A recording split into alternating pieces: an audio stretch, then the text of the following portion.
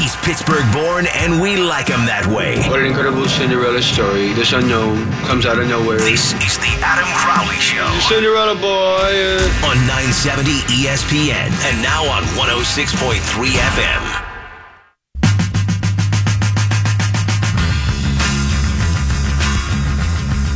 Antonio Brown is at Steelers camp, which means he is not dead the way I thought he was before. You found the Crowley Show where your mom listens, and you should too. 412-922-2874 is the number to call, or you can join the cast of dozens and follow me on Twitter @_Adam Crowley. Tell your kids, tell your wife, we're doing radio up in here. Yeah, I thought AB was dead. That was the rumor, at least. We hadn't seen him in a while. He wasn't talking to the media. He wasn't out on the practice field. He wasn't there for Friday Night Lights signing autographs. So the rumor was, no AB, he's dead. Oh, no. But he's not. He's out here. And the Steelers will be fine. AB will be fine. And what I've heard, the rumor around St. Vincent College is it's just a quad injury. And the thought process is Antonio Brown needed to not be here at St. Vincent College, because if he was going to want to go out there on the field, and he was going to want to run around, and he was going to want to practice. And that's what he did the first day he got hurt. He was on the field, and although he wasn't practicing, he was running around. Steelers didn't want him doing that. That's why I think he hasn't been around. The Buccos lost last night. They can't buy a flippin' hit right now. They can't buy a flippin' run, and they go to Colorado where they didn't score. How does that happen? How do you go to Colorado and not put anything up? They were due to come down to earth. The offense was due to slow down, but the offense should not slow down to a halt. The offense should not look the way that it did yesterday. It should not look the way that it did on Sunday against the Cardinals. And the Pirates are now 5.5 games back in the wild card. They are very much on the outside looking in. They have 6 teams they've got to catch. They ain't making the playoffs this year. But we'll get into why that shouldn't matter as much as you want it to matter in a few moments. Jason Rollison's going to join us coming up at 4:20 here on the Crowley Show. He from Bucks Dugout and the Locked On Pirates podcast. Musgrove is good. Last night was his 11th start of the season for the Pirates. It was just his 6th start that he pitched at least 7 innings. But he consistently goes 7+ more than anyone else in the rotation. And if you want to go by percentage, Musgrove's gone 7+ in 55% of his starts, as compared to the next closest tie on, which is 19%. One of the reasons why the bullpen early in the season wasn't good enough is because the starters weren't going long enough.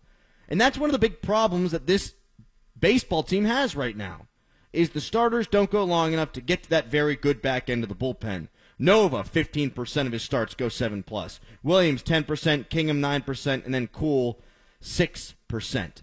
That's not good enough. Musgrove can eat innings. Archer can eat innings. He's pitched 194 innings or more in each of the last 4 seasons. It's not going to happen this year for him. But he's an innings eater. The future looks good. This year, not so much. The Pirates traded for Adeiny Echeverria yesterday. That's a move that good teams make. He's a bottom-of-the-roster piece, but he's better than what they have. Sean Rodriguez means a lot to the clubhouse, but he's been atrocious. He's hitting 160. What more do you need to see from him? He's not the same player he was before that car accident. He's not the same guy he was when he was hitting bombs and playing good defense for the Pirates in the wild card season in 2015. You got to say goodbye. The Pirates resemble a real baseball team if they cut Sean Rodriguez. That's what good baseball teams do. They cut the dead weight. They cut the bad 25th guy from the roster. And I feel bad for Sean Rod. Everything he's endured the last 2 years, it cannot have been easy. You almost die. Your family almost dies in a car crash. You're not the same player when you come back from said car crash. It's not easy. You shouldn't boo the guy. I feel terrible saying to cut him. But either way, he's going to make about $1.5 million the rest of the year. And he's still going to be able to live, you'd think, fairly comfortably. So I'll feel bad for him to an extent. But real baseball teams cut that guy. Real baseball teams bring in Adeiny Echeverria, and they say, you know what? You're our 25th man guy. You're better than Sean Rod. You're more useful. We're going to use you. And the Pirates have done a lot of real baseball team type things of late. Trading for Chris Archer, giving up 2 prospects, 2 guys who had cracked the major leagues. That's a real baseball thing to do. For real. And if they bring in this guy, Danny Hechavarria, which they have, and get rid of Sean Rod, that's another thing that I think you could say the Pirates did that resembles a real baseball team. For years, they don't do things that real baseball teams do. They do things that the Pirates do, but the Pirates don't operate like the rest of Major League Baseball. Like last year, getting rid of Juan Nicasio for $600,000, that's not even what other small market teams try to do. So the Pirates, they're moving in the right direction. They're giving me faith that they actually get it. And getting rid of Sean Rod, as meaningless as it is, as much as it's not going to affect their playoff chances this year, it's still something that I think needs to be done in good faith for the organization, for the guys in the clubhouse, and for the baseball fans in Pittsburgh. Now, the clubhouse is going to hurt. They do like the guy, but I think that they'll respect the fact that you bring in a better player and you get rid of the worst player. I have heard a couple of people say, well, you can't get rid of Sean Rod because he's a glue guy. He's a leader. Guys who hit 160 aren't leaders. Guys who hit 160 are expendable. Look at the Steelers. Who's their biggest leader? It's probably Ben Roethlisberger. Why? His quarterback who won 2 Super Bowls. He's going to throw for 4,000 yards this year. Pretty damn good. On the defense, oh yeah, it's Cam Hayward, the guy who had 12 sacks last year. Brett Kiesel wasn't a leader when he was running down and covering kickoffs on special teams. He became a leader when he was a Pro Bowler. That's what real teams do. Real teams have good players that turn into leaders. And if a guy has 40 home runs and 120 RBI and is a douchebag, I don't care. That guy's a leader because he leads to wins. It's more important to lead to wins than to lead some young man from the shower to his locker whenever you're whispering nice things in his ear. Forget about the leadership aspect and start realizing that real baseball teams get rid of guys like Sean Rodriguez. We'll talk more about this with Jason Rawlston coming up in 13 minutes on the Crowley Show. 412-922-2874 is the number to call. The Bucs aren't going to make the playoffs, but they do have real direction now. Finally.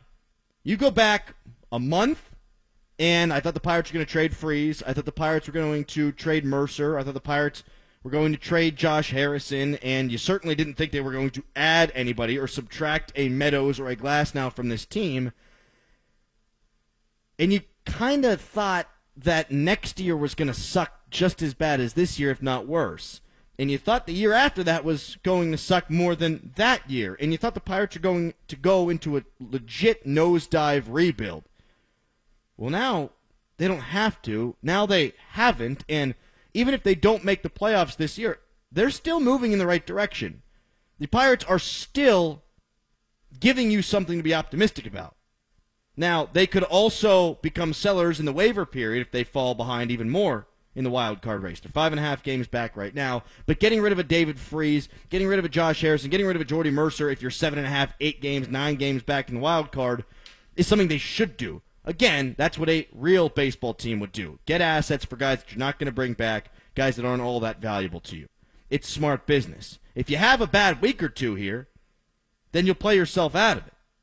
Kramer and Newman could then come up in September, and you could have a look at what next year's lineup could be, and next year's lineup with Kramer and Newman, with the guys they have there now, with Dickerson, with Marte, with Polanco, with Bell, with Moran, with Diaz, I think that that is a playoff caliber roster, or one that you can at least look at and say, you know what?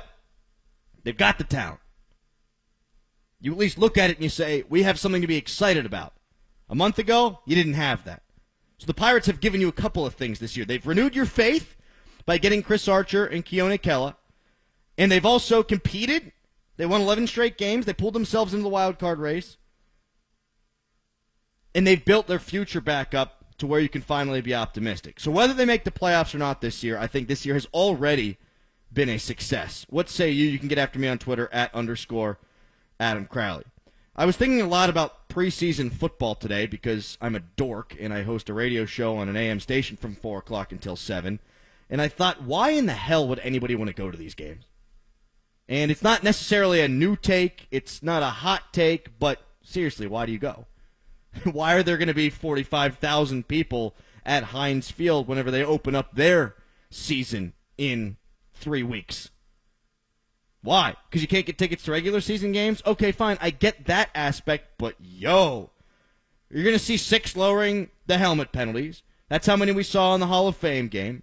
The refs are trying to enforce the rules and get them right themselves. Coaches are trying to see what back end of the roster guys can do. It's all about practice for the refs, for the team, for the coaches. It's all about finding out what you've got.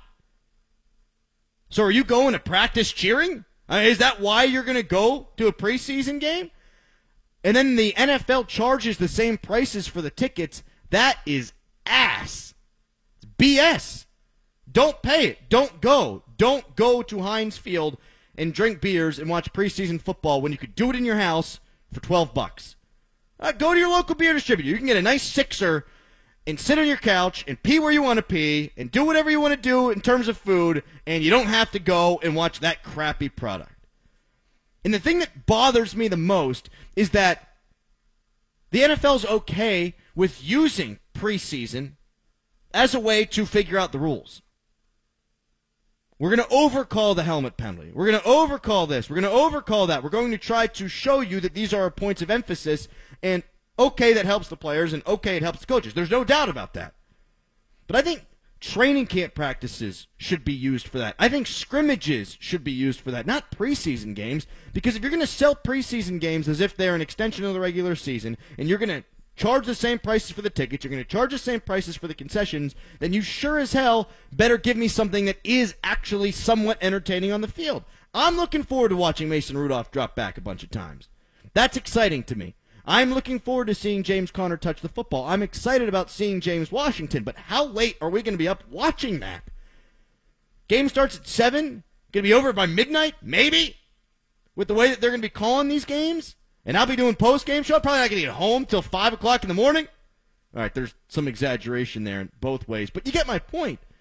If the NFL wants people to come to these games, and they want to treat these games as a practice for the referees and the players and the coaches and everyone, then they should at least cut ticket prices. My solution to make things a little bit better, make scrimmages mandatory. Make every team have to do a scrimmage with another team. The Steelers did it with Detroit a couple of years ago. A couple of years before that, they did it with Buffalo. Make that mandatory and start enforcing the rules then. Enforce the rules in training camp. Make that the priority, and don't friggin' do it during the games when people are tuning in to watch. 412-922-2874. My dude, Mark Madden, is downstairs. He works on floor 3. He's not here at Steelers training camp. God, he would never set his foot here. He doesn't want to watch the games. He doesn't want to watch what's going on. He doesn't want to learn. All he wants to do is bash the team when the team does not need bashing in the preseason. We've spent a lot of time talking about the distractions factor. We've spent a bunch of time talking about Antonio Brown needs to calm down and Le'Veon Bell needs to show up and stop sticking his face in cottage cheese strippers' butts. I get all that. But there comes a point where you're just saying stuff to say stuff. And Mark Kaboly is going to join us coming up at 5 today to discuss that. But here are a couple of Madden's recent tweets. Besides Ben, this group of Steelers hasn't won a thing or even come close. That doesn't seem to mean much in the era of participation trophy. Pittsburgh is either lit or a regular season town or maybe both. Hashtag just have fun. Mark's great. He's good at getting the people riled up, and he's succeeded here in getting me riled up. Who's okay with that? Who? No one. Straw man. Steelers fans are pissed that the Steelers haven't won with Antonio Brown and with Le'Veon Bell. Who's not mad? Everyone's mad. Every Steelers fan you talk to says you can't waste the prime of these guys. And then on the flip side, he also continued to say, quote, Tomlin's a real good coach, but it's fair to say his teams have underachieved in the playoffs. And it's fair to discuss why. Everyone's discussed why, except for Mark. Mark doesn't discuss why in terms of what actually happened. He discusses why in terms of his alternate universe, which is where it's all about the distraction, not about what actually happened. In 2014, Le'Veon Bell's hurt. You're not winning a playoff game with Ben Tate. You're not. And if you are, it's going to be on Ben Roethlisberger's back. You know what happened there? He threw 2 interceptions. you can look every year and say what happened, and it's not all about distraction. Last year, you can have it. Last year's a disgrace. Last year, you shouldn't be losing to Jacksonville. Shouldn't be giving up 45 points at home. Ever, ever, ever, ever. That should not happen. But apart from that, there are legitimate reasons, not excuses, why the Steelers didn't get it done. Again, though, that being said, Steelers fans don't look at it that way. Most Steelers fans do look at it as underachieving. So, Mark, quit blowing down that straw man. Coming up next, Jason Rollison to talk about the Bucs and their recent losing ways, 3-7 in their last 10. What the hell happened? He'll tell us. And we'll talk about Adeiny Echeverria, because that's sexy. Saying his name's sexy. Echeverria. It's a Crowley Show. He may be a degenerate, but he's our degenerate. Nonsense. I've not yet begun to defile myself. The Adam Crowley Show on ESPN Pittsburgh.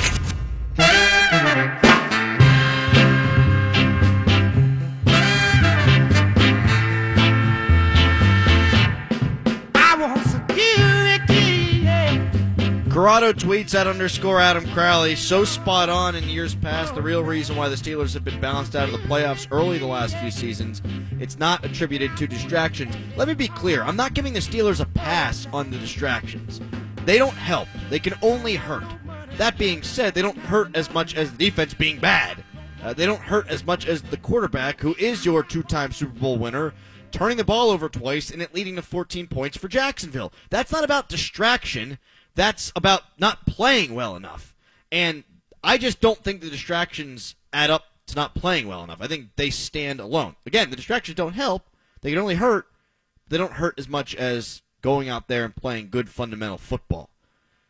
We pause on the Steelers for a moment here. We'll get back to them coming up at 4:40. Right now, though, we talk Bucs with our buddy Jason Rollison from Bucs Dugout and from the Locked On Pirates podcast. Jason, how are you today? Good, Adam. How are you? I'm good, man. Tell me everything you know about Adeiny Echeverria. Okay, he's a good defender and a light hitter. The end. That's pretty much the book on him. Listen, he's a spectacular defender. I think he ranks in the top 5 in defensive runs saved at the shortstop position over the last 3 or 4 years. Definitely an upgrade as for the bench, of course. And you know, if some people might think, and I happen to be one of them, that his defense is so much better than Jordy Mercer's that maybe he could be a starter for the team. That probably won't happen. But definitely a great bench piece that the Pirates are getting for really pennies on the dollar. I think something like $160,000 for the rest of the season was the figure I read. So, great signing. You can't really fault anything about it. No, absolutely not. I think it's something that good baseball teams do, and the Pirates have made a lot of those moves of late. I wonder if the other shoe to drop, though, will be that finally we will see Sean Rodriguez get DFA'd, and I don't have anything against Sean Rod, the guy. He seems like a good dude. He's been through a hell of a lot the last 2 years, no question about that, but he's just not helping the team right now. And yeah, he's got position flexibility, but that's about the only thing he's providing to the team. Yeah, I agree with you. And the Pirates will have to make a 25-man roster move to get Echeverria on the active 25-man roster, but there are 40-man slots open since Chad Cole went on the 60-day DL. So they won't have to make a DFA for Sean Rodriguez, right, but they will have to send this one down. I would be a proponent of doing the same thing that you're suggesting, is DFAing Rodriguez. Look, 2016 was a great year for him, but it was the definition of an outlier by any well-accepted definition for any player, probably in recent Pirates history at the very least. So I would not hold on to any hope of suddenly, a hot month for Rodriguez or anything like that. He is what he is at this point. I think you can get creative and maybe play Polanco in center field if Martin needs a break. We got to remember going into the season, Hurdle had said Rodriguez will be a backup center fielder if needed. So it will require some creativity, but I would much rather see guys like Jordan Luplow, guys like Jose Ozuna stay up rather than Rodriguez. When you watch the team, it's obvious that they are not good defensively, particularly in the infield. How much could Echeverria help overall with the infield defense? Would you play him primarily at shortstop? Would you give him some time playing second base? I would play him primarily at shortstop. It's such an important position, kind of baseball 101 to put your best defender there. But, there would be a case to be made for, when Josh Harrison gets in these ruts where he doesn't really give you much with the bat, you can put Echeverria there because Jordy Mercer will, at the very least, grind out at bats for you. So there's an argument to be made for that, but I would primarily play him at shortstop the majority of the time he's going to be on the field. And how much do you think Clint Hurdle's going to play him? Because that's the real question, I suppose. Well, Hurdle loves veteranosity, and Hechavarria has some of that. He's been around a while. So there should be some built-in trust there, especially when you look at these defensive highlights from the guy. So I think you'll see a fair amount. I think he'll be used primarily and frequently as a late-inning defensive option for sure. And I think he'll sprinkle some starts in there. I really do. I think Hurdle will take to him pretty well. Jason Morrison joining us here on the Crowley Show. I guess it's not surprising that the Pirates have tailed off offensively. What is surprising is just how much they've tailed off offensively. When you put up that kind of output last night at Coors Field, that starts to make you panic a little bit. Whenever you're 5.5 games out of the wild card, you have to put an end to this, and you have to put an end to it now. What has changed? Why have they so dramatically fallen off the face offensively? Yeah, it's pretty abhorrent the way they've used the bat the past 2 weeks. Just to throw a time frame out there. Number one, we'll start with I did a piece on Colin Moran on BucksDugout.com today about how he's just been in a very slow swoon over the past 2 months. You're really getting nothing from the third base position except for David Freese, who's having a turn back the clock kind of moment for the team. We talk about Mercer. We talk about Harrison, who can get into these bad stretches where he refuses to take a ball and just swings at anything he can swing at. Since about Josh Bell went on the DL, it's been kind of patchwork over there. I do like what they've done with Cervelli, getting him at first base and getting both his bat and Diaz's bat in the lineup at the same time. I think that's a smart play, especially against left-handed pitching. And then the outfield, you still have Polanco, who is, I think no one can argue with what he's done for the team the past 2 months. But I think the 11-game winning streak showed you what happened when the team is firing on all cylinders. And now that they're back into a lull, it kind of shows you exactly the level of talent on this club. It's pretty good talent level, but if it's not producing, it doesn't matter how talented you are. No, it doesn't. And I think when you look at a guy like Polanco, he kind of encompasses all of that. When he's hot, he can carry a baseball team, and when he's not, it's just awful. You'd like to see more of the. You'd like to see obviously more consistency, but you'd like to see more of him just playing average baseball.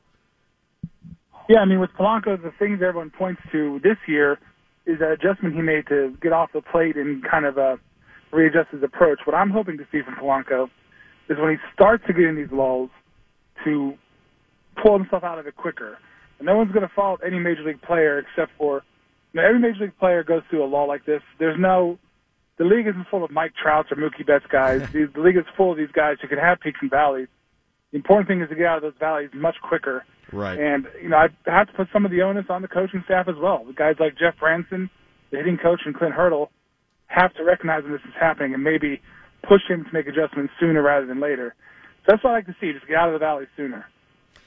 There was a bright spot last night, and it was Joe Musgrove, who has been very good for the Pirates, but it also pointed out one of the Pirates' biggest flaws. Musgrove has gone 7+ in 55% of his starts, but the next closest Pirate is Jameson Taillon at 19%. And I'd imagine, I haven't looked at it, but I'd imagine we're seeing a lot of that around Major League Baseball with the more specialized bullpens and what we now know about hitters being able to be more effective against starters the second or third time through the lineup. But that being said, that big of a drop-off does, to me, signal that there are problems there, obviously. Yeah, and the weird thing about the way the Pirates approach that third time to the order penalty, they do it selectively. They kind of alluded to, back when Taillon was struggling about a month and a half, 2 months ago, you would hear Neil Huntington say that the splits between Taillon the second and third time through the order are so drastic that they just do not pitch him third time through the order, so kind of, through the curtain down there. Then, like you said, you see guys like Musgrove who, as long as they're pitching well, that's not so much of a consideration. I like to see some more consistency from the Pirates in that regard. If you're going to play the percentages, then play the percentages. Yes. You have this bullpen that you've invested in. You've went out and got Kella. You have a pretty strong, at least 4 or 5 guys in the bullpen. Maybe the bridges into those guys isn't that strong. But just pick a direction and go with it. But of course, if you can take 7 innings from a guy like Musgrove and other guys in the rotation, you'll do that every time. I said this at the beginning of the show, but if the Pirates have a bad week or a bad couple of weeks here and totally fall out of the wild card race, I wouldn't be all that surprised if the Pirates went in the waiver period and started to move on from the David Freeses of the world and the Jordy Mercers of the world and Josh Harrison, would that surprise you? It would absolutely not surprise me, and I would welcome that if they continue to fall out of contention. And I think they will end up falling out of contention. I hate to say it, because with the recent lull they've been on, not only have they lost ground, but they've also let other teams overlap them. Right. The Cardinals and also the Nationals, who everyone kind of left for dead, are suddenly ahead of the Pirates. So we have less control of your own destiny. So if it gets to be like a week before the August deadline, yeah, absolutely. There is no reason why you shouldn't do that. I'd like to see that happen if they're out of contention. Which of those teams right now would you give the nod to? Which team that's in the wild card race ahead of the Bucks do you think has the best chance to wind up winning the second wild card? Well, I'm still a believer in the Braves just because they are a little bit further ahead of the teams in the loss column, which is, what can make or break this race. I like the Braves. I do like the Nationals as well because that offense, if it can get itself together, is scary. We know Bryce Harper, of course, but also the guys like Anthony Rendon, Trey Turner, who's kind of turning it around. And they have the pitching, too, with Max Scherzer headlining the group, of course. So I think if they can really continue to get themselves together, they can really sneak in as well. So I like the Braves and Nats, and the Cardinals, I think, are not quite expecting to be there. So it'll be interesting for sure. I think the fact that the Nationals got back in it shows you just how fluid this can be. Chris Archer, his first time out as a Pirate, not what you want to see, although he did do some things. He did show that he can strike guys out. Do you think that was just because he was a little nervous, he's playing in front of a crowd, that you're not getting in Tampa at this time of the year, the playoff race? Do you think he'll eventually warm up to the task? Well, I think it'd be very naive to think that didn't have anything to do with the nerves and whatnot. But I also think the pitch selection was a little off for me. I found out later that Ray Searage kind of told Archer, we want to see your fastball and slider almost exclusively. Don't worry about your changeup. And you kind of saw that the slider wouldn't necessarily play very well if the fastball location wasn't there. So that's what I'm looking to see out of the second start coming up, is to see if he can dial in that fastball location and get that slider more effective just as a result. But look, the guy is obviously a huge talent. And they'll get this thing figured out for sure. I think it was just a blip on the radar, like you said, mainly due to emotion. Really appreciate the time, as always, Jason, and we'll look forward to catching up with you soon. You got it. Thanks. All right, there he goes. That's Jason Rollison, the Pirates, playing tonight with Jameson Taillon on the bump. And, man, you need him to be the guy. You need him to be the guy today. You got to stop the bleeding. If you're going to get back in this thing, you can't go on this prolonged streak that they've now gone on these last 10 games. They've completely gone the opposite way of where they were in the 11-game winning streak. And you don't want to fool yourself into believing you're a good baseball team whenever everything's working on all cylinders. And you don't want to overreact whenever your baseball team's not playing well for a 10-game stretch. That being said, the margin for error is so thin right now that every game is so important that you need a guy like Jameson Taillon to come out and give you 7 strong, strike out 8 or 9, put some zeros up there, especially with the offense not playing as well as you'd want. I'd like Cervelli playing first base. I'd like Diaz playing catcher. Whenever you don't have Bell in the lineup, I think that lengthens the lineup. That being said, we didn't see any production from anybody yesterday. And if that's going to be the case, you need Taillon to keep you in it until the offense can pick it back up. You need the pitching to continue to be strong, and you've got Taillon tonight, but you've also got Chris Archer tomorrow. You had your best 3 guys, Musgrove, Archer, and Taillon, going in 3 straight games. Musgrove did everything he could yesterday, didn't deserve to lose that baseball game. Let's see if Jameson Taillon can get better luck tonight. Coming up next, some are still talking distractions for these Pittsburgh Steelers because of Juju Smith-Schuster's recent quote-unquote antics. I think we're taking it a little too far this time. I'll explain. It's the Crowley Show. The Adam Crowley Show. I've never felt so alive until now. On ESPN Pittsburgh and the iHeartRadio app.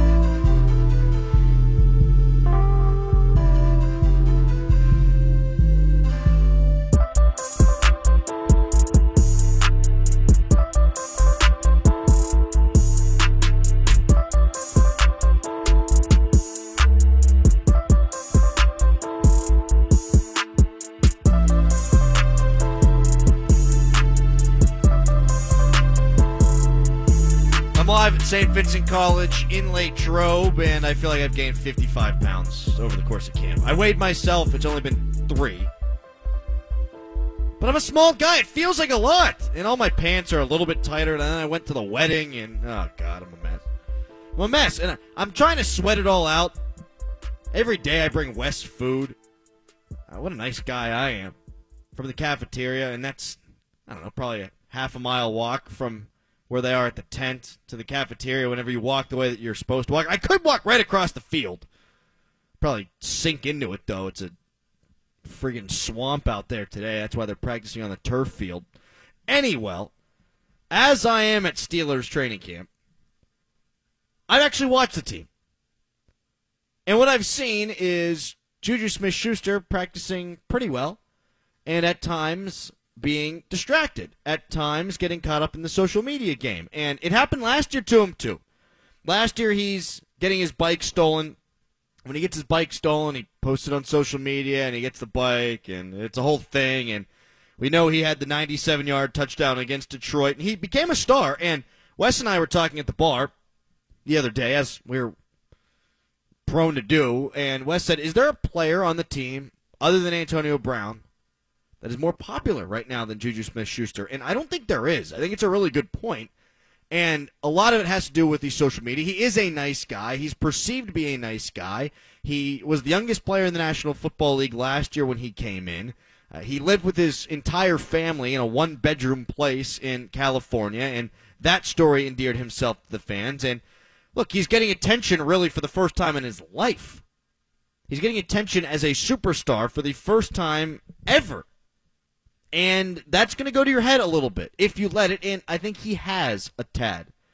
He ran the wrong route the other day, and Ben Roethlisberger let him have it. Randy Fichtner was right there. He let him have it. I saw this all go down, and Mark Madden and some other members of the Pittsburgh media have jumped on this and said the Steelers have a culture of being a team that is distracted, a culture of a team that is not buttoned up, one that is perennially underachieved with Bell and Brown around, and yes and no.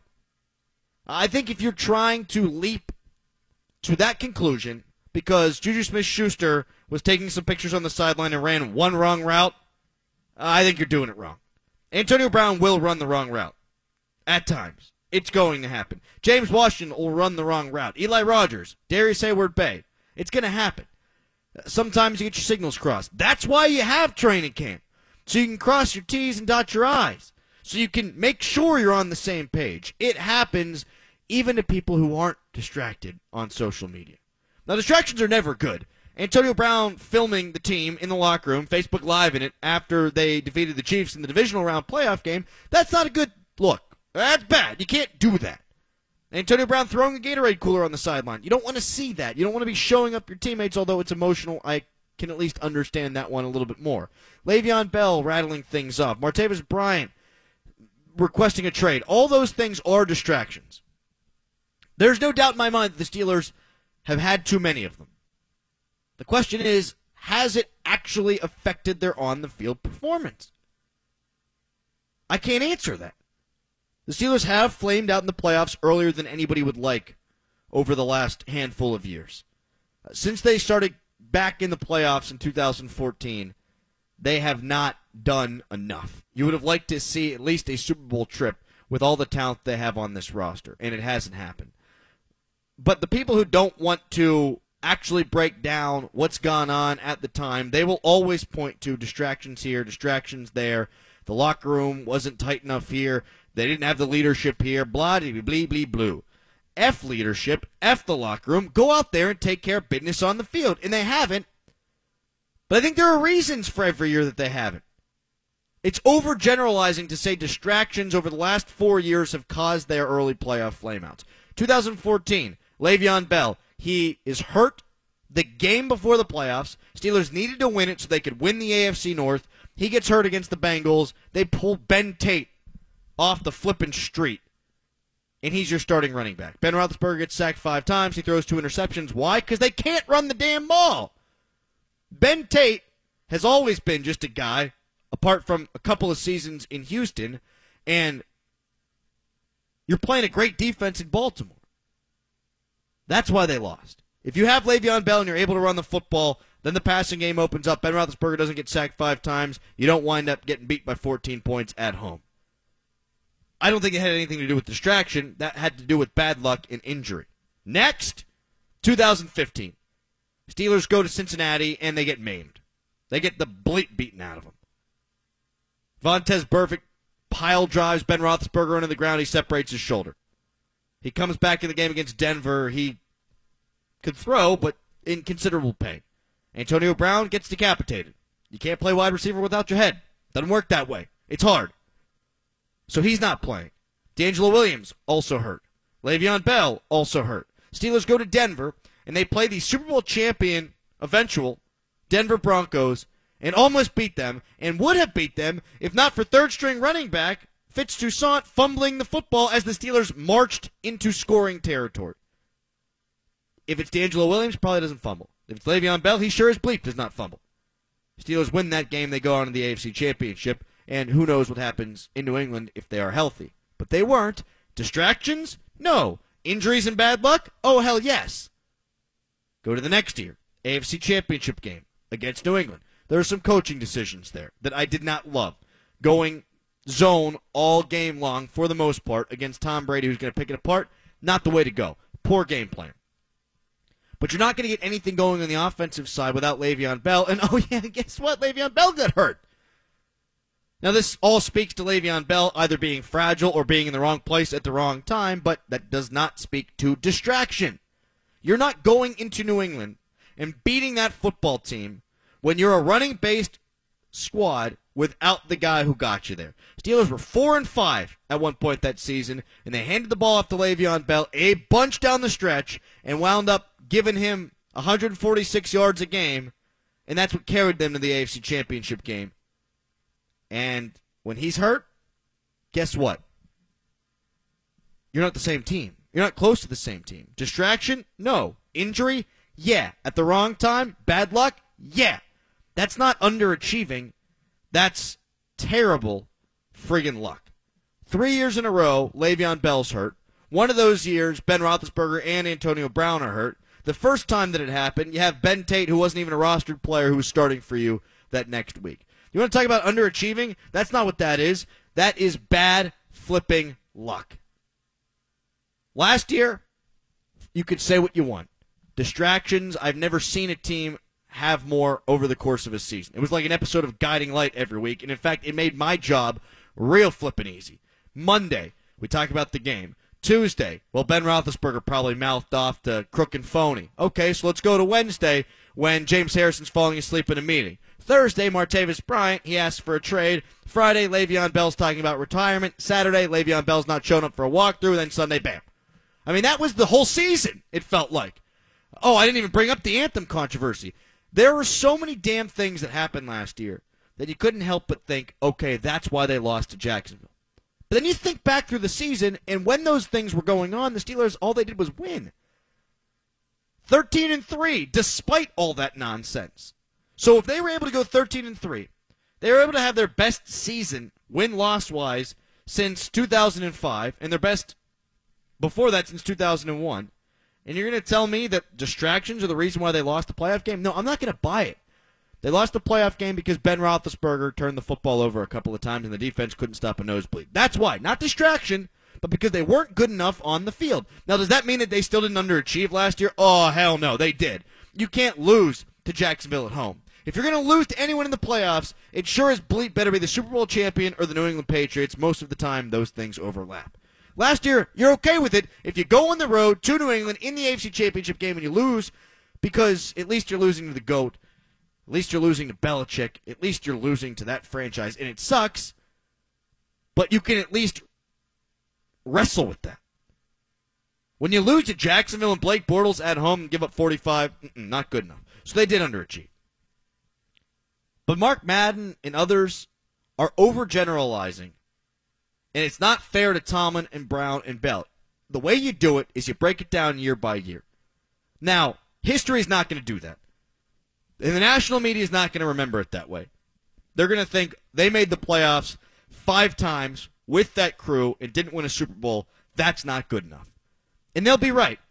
but they'll also have not done their homework enough.